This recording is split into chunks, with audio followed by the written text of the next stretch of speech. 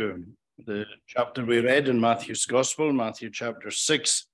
I'm not going to read from verse 25 on to the end. We've already read it, but it says at the beginning, "Therefore I tell you, do not be anxious about your life, what you will eat or what you will drink, nor about your body, what you will put on." And then it says down in verse 33, "But seek first the kingdom of God and his righteousness, and all these things will be added to you. Therefore do not be anxious about tomorrow, for tomorrow will be anxious for itself. Sufficient for the day is its own trouble." Now, the word anxious comes from a word which means to divide, and you and I know that there is nothing in life that divides us quite like anxiety. When we're anxious over anything, there's always this kind of divided mind. Now, when Jesus says here that we are not to be anxious, let us not therefore be anxious, we've got to realize that he's not saying to us that there will never be any point in your life when you're not to be anxious about things, because it's very specific here what he's talking about. He says, "Therefore I tell you, do not be anxious about your life, what you will eat or what you will drink, nor about your body, what you will put on." He's talking here about the basic lifestyle, as it were, because you and I know that there are loads of things that crop up, very difficult things, very painful things, very harrowing things that inevitably will bring a level of anxiety.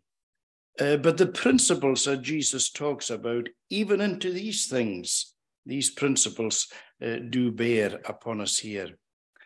And it shows us that so often in life we are anxious over things that we shouldn't really be anxious about. And often our anxiety, not always, but often our anxiety comes about through a lack of trust in the Lord. And the great truth that the Lord tells us that if we seek first the kingdom of God and his righteousness, all the other things, often these things that we are anxious about, the Lord promises that these will be added to us. Now, in the AV, it says, "Take no thought for your life," rather than "don't be anxious." And again, sometimes the translators, they have a little bit of difficulty in figuring out just exactly what's being said. But people think that when it says, "take no thought for your life," that people are not to make any plans for life, that you take every day and you just go with it, that you don't do any preparations or plans or anything like that. Well, that's absurd. Because when Jesus tells us to look at the birds, to focus on the birds, you've got to remember, birds make preparation. They build nests, they migrate, they do all these sort of things. So that's not what Jesus is talking about here. So we're not to have this idea that we're not to have any sort of preparation or in life for anything at all.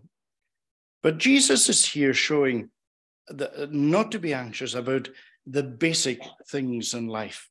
And if we are showing, as it were, little faith. That's what it tells us in verse 30. "O you of little faith," if you're anxious about these things. And the Lord is reminding us that our Heavenly Father knows all about us all the time. And Jesus uses two very simple and powerful arguments to show of how the provision for life is being made. Now, I think one of the things that we've got to remember is that when the Lord promises to provide, he's promising to provide, look after us, to provide food and clothing and the basics of life. Now, if we went back, say, 3 generations, or even less, back then, the people were simply our forefathers, probably going back to certainly even our fathers, when young, our grandfathers, it was basic. Their lives were basic. It was the essentials of life.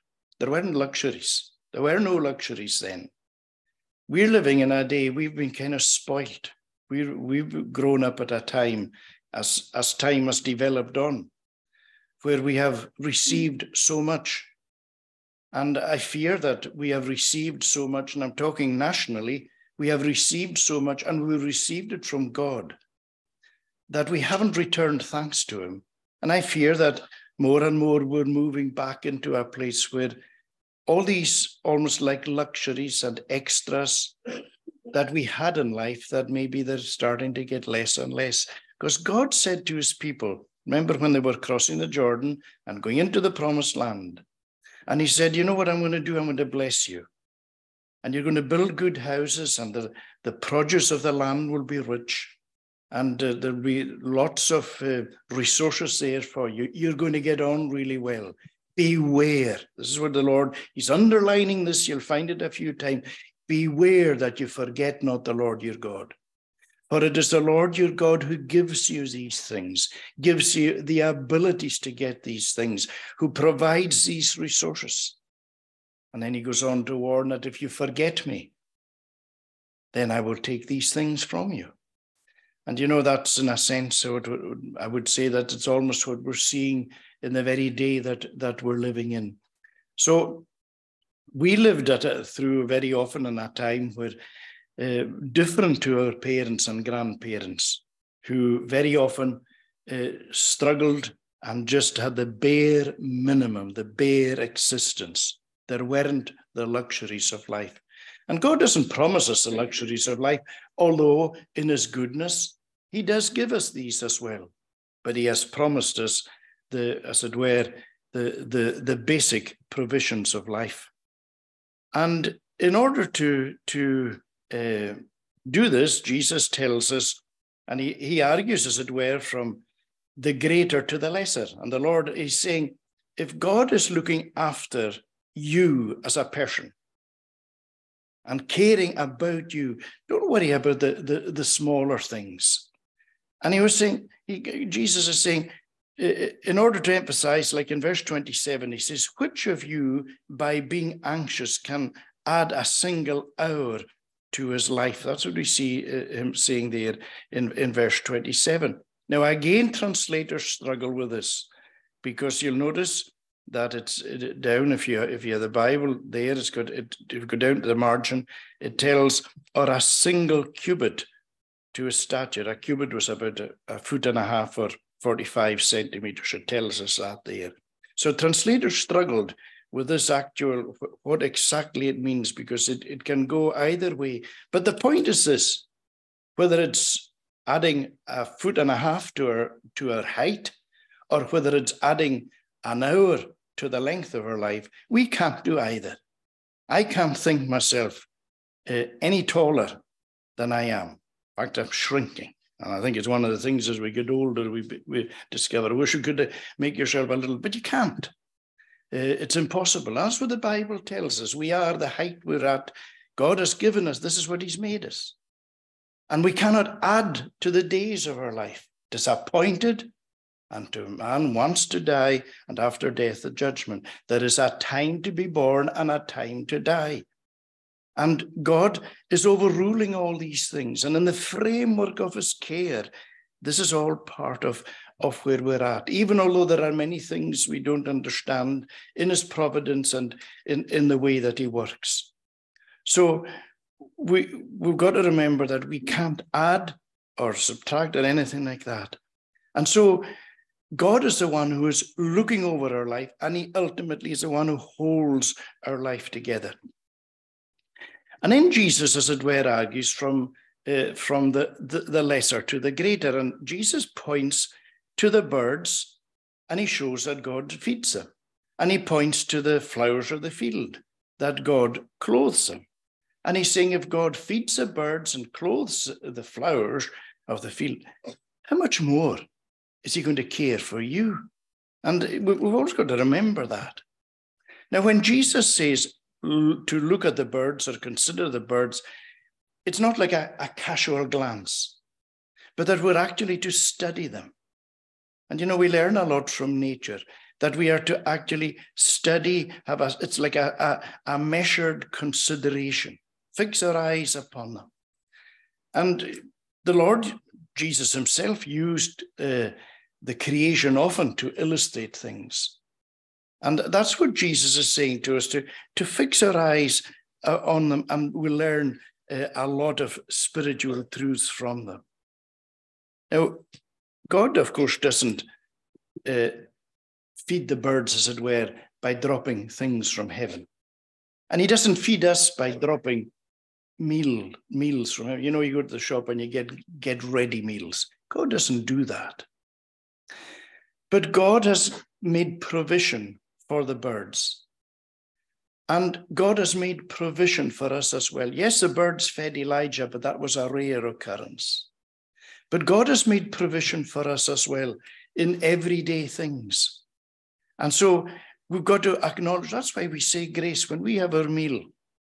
It's one of the things we do. We acknowledge God as a provider. We term it, we give thanks. Now, I suppose a question arises and people say, well, if what you're saying here is true, and that God is providing the basics in life, the basic necessities of food and drink and clothing and all these things, how is it that so many in the world today are starving? How many don't have water? How many don't have food? How many don't have clothing? Well, it's true. There's many who don't. But we cannot lay the charge against God, because there are sufficient resources in this world to feed the whole world. The reason that there are many today starving is when we look at all the conflicts and all the wars and all the greed and all the mismanagement. Some of the countries where there is starving, it has come about, some of these countries have great natural resources. But because of the corruption and the greed, all the wealth is creamed off, and even a lot of aid that goes out in order to help never arrives. The corruption, the greed, the war, the mismanagement of things is absolutely horrendous. So we cannot lay the blame at God's court. It's because of our mismanagement of this world and all that we've been given. And so the Lord there is more than sufficient, we would say, to feed the whole world. Now, the Lord hasn't promised us a trouble-free life through this world. We will have the problems. We will have the difficulties. There will be the heartaches. There will be the sad times. But you see, if we had, well, which we did, but if we go back to verse 19, Jesus says, do not lay up for yourselves treasures on earth, where moth and rust destroy, where thieves break in and steal. But he tells us where to lay up treasures in heaven. And, you know, it's so true that if our focus is purely upon the things of this world, if we get caught up with the things of this world, we will face an incredible disappointment, because the treasures of this world, they're temporary. They're only for a little. And they bring trouble with them. They bring worry. A lot of the worries in life come about through what we have. Yes, and what we don't have, but often what we do have. It was a lot of people think that if they amass a fortune, if they get a huge amount of wealth, then that will give them great security in life. They'll say to themselves, oh, I'll be so secure. I will have security for all my life if I have great wealth. Well, there's Charles Price writing in his book on this very thing. He tells about where he was in he doesn't tell where, but it was somewhere in Asia. And it was a city that is known for its extreme wealth and extreme poverty. And he was staying in this house, a beautiful, like a mansion, and was a big, with courtyards and everything. And he said that outside the walls of this house and outside the courtyard, there were slums of shacks with doors hanging off them. This is where the people stayed. But he said that the house and that he was staying in for whatever length of time, he said there was broken glass put into the walls. There were steel gates everywhere with alarms all round. All the windows they were like being in a prison cell with bars across them. There were security alarms at every turn. In fact, all the people as they moved about had loaded guns. And he was saying, right, you look outside and there's these shacks and the doors are hanging off. There's no security. And he was making the point that here are these people and they've amassed so much wealth, but they have they're absolutely beside themselves with worry that they're going to be, because of their wealth, they're going to be attacked, they're going to be shot, everything's going to be stolen. So he's making the point that the more you have, the more you have to worry about. And that's the very point that Jesus is making, that our focus ought to be in heaven. Because what the riches that we have there can never be touched. And these are riches they're forever. The riches of this world are temporary. The riches of heaven are eternal. And they're satisfied, they will satisfy us eternally.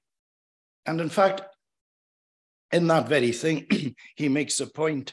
I was just glancing through it this afternoon, and he was talking about the reward of heaven and of how people say, how can there be various degrees in heaven or various differing kind of rewards? And he was saying he doesn't understand or know, but he was bringing forward the idea. And he said, you know how you can have a painting and you can have two people look at the exact same painting, or two people listening to the exact same piece of music.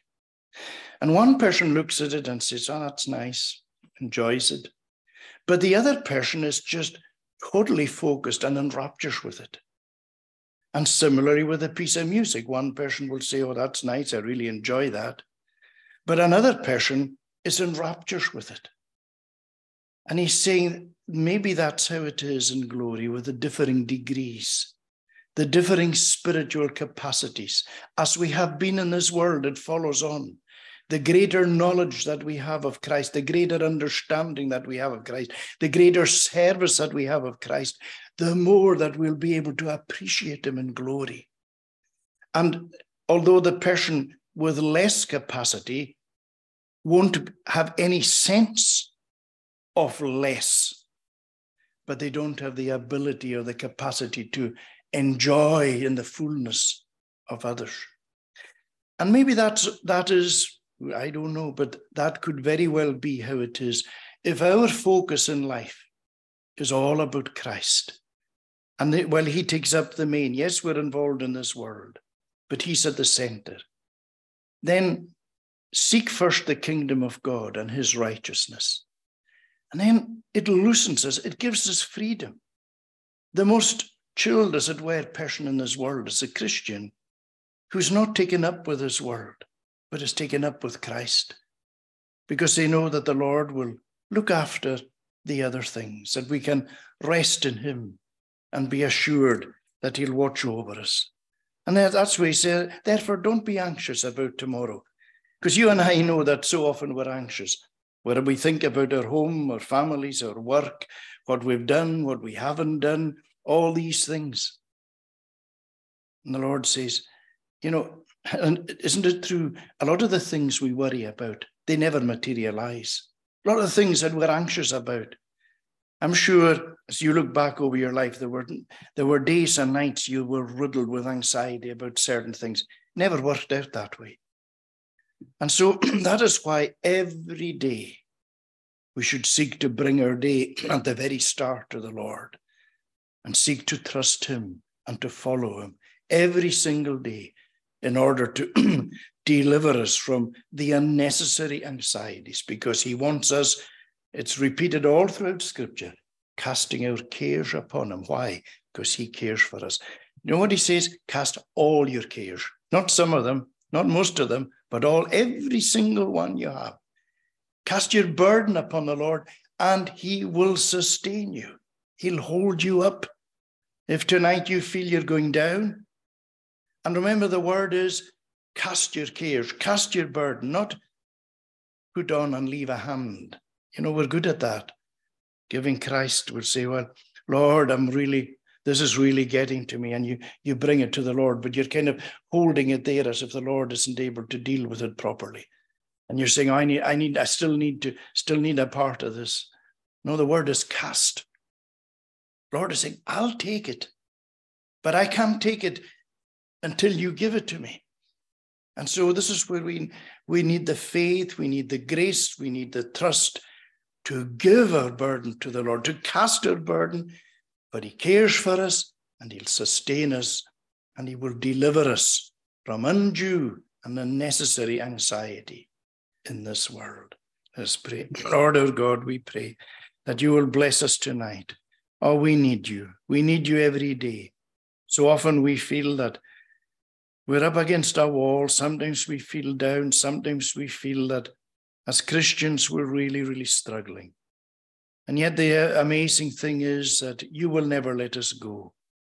Although we sometimes wander, and although sometimes we don't think of you the way that we should, it's never true that you don't think of us, because your eye is upon us all the time. Lord, bless us, we pray. Bless all those who are in need, all those who have been prayed for tonight, all those whose hearts are heavy and sore. We commit them to your care and keeping. Bless us then.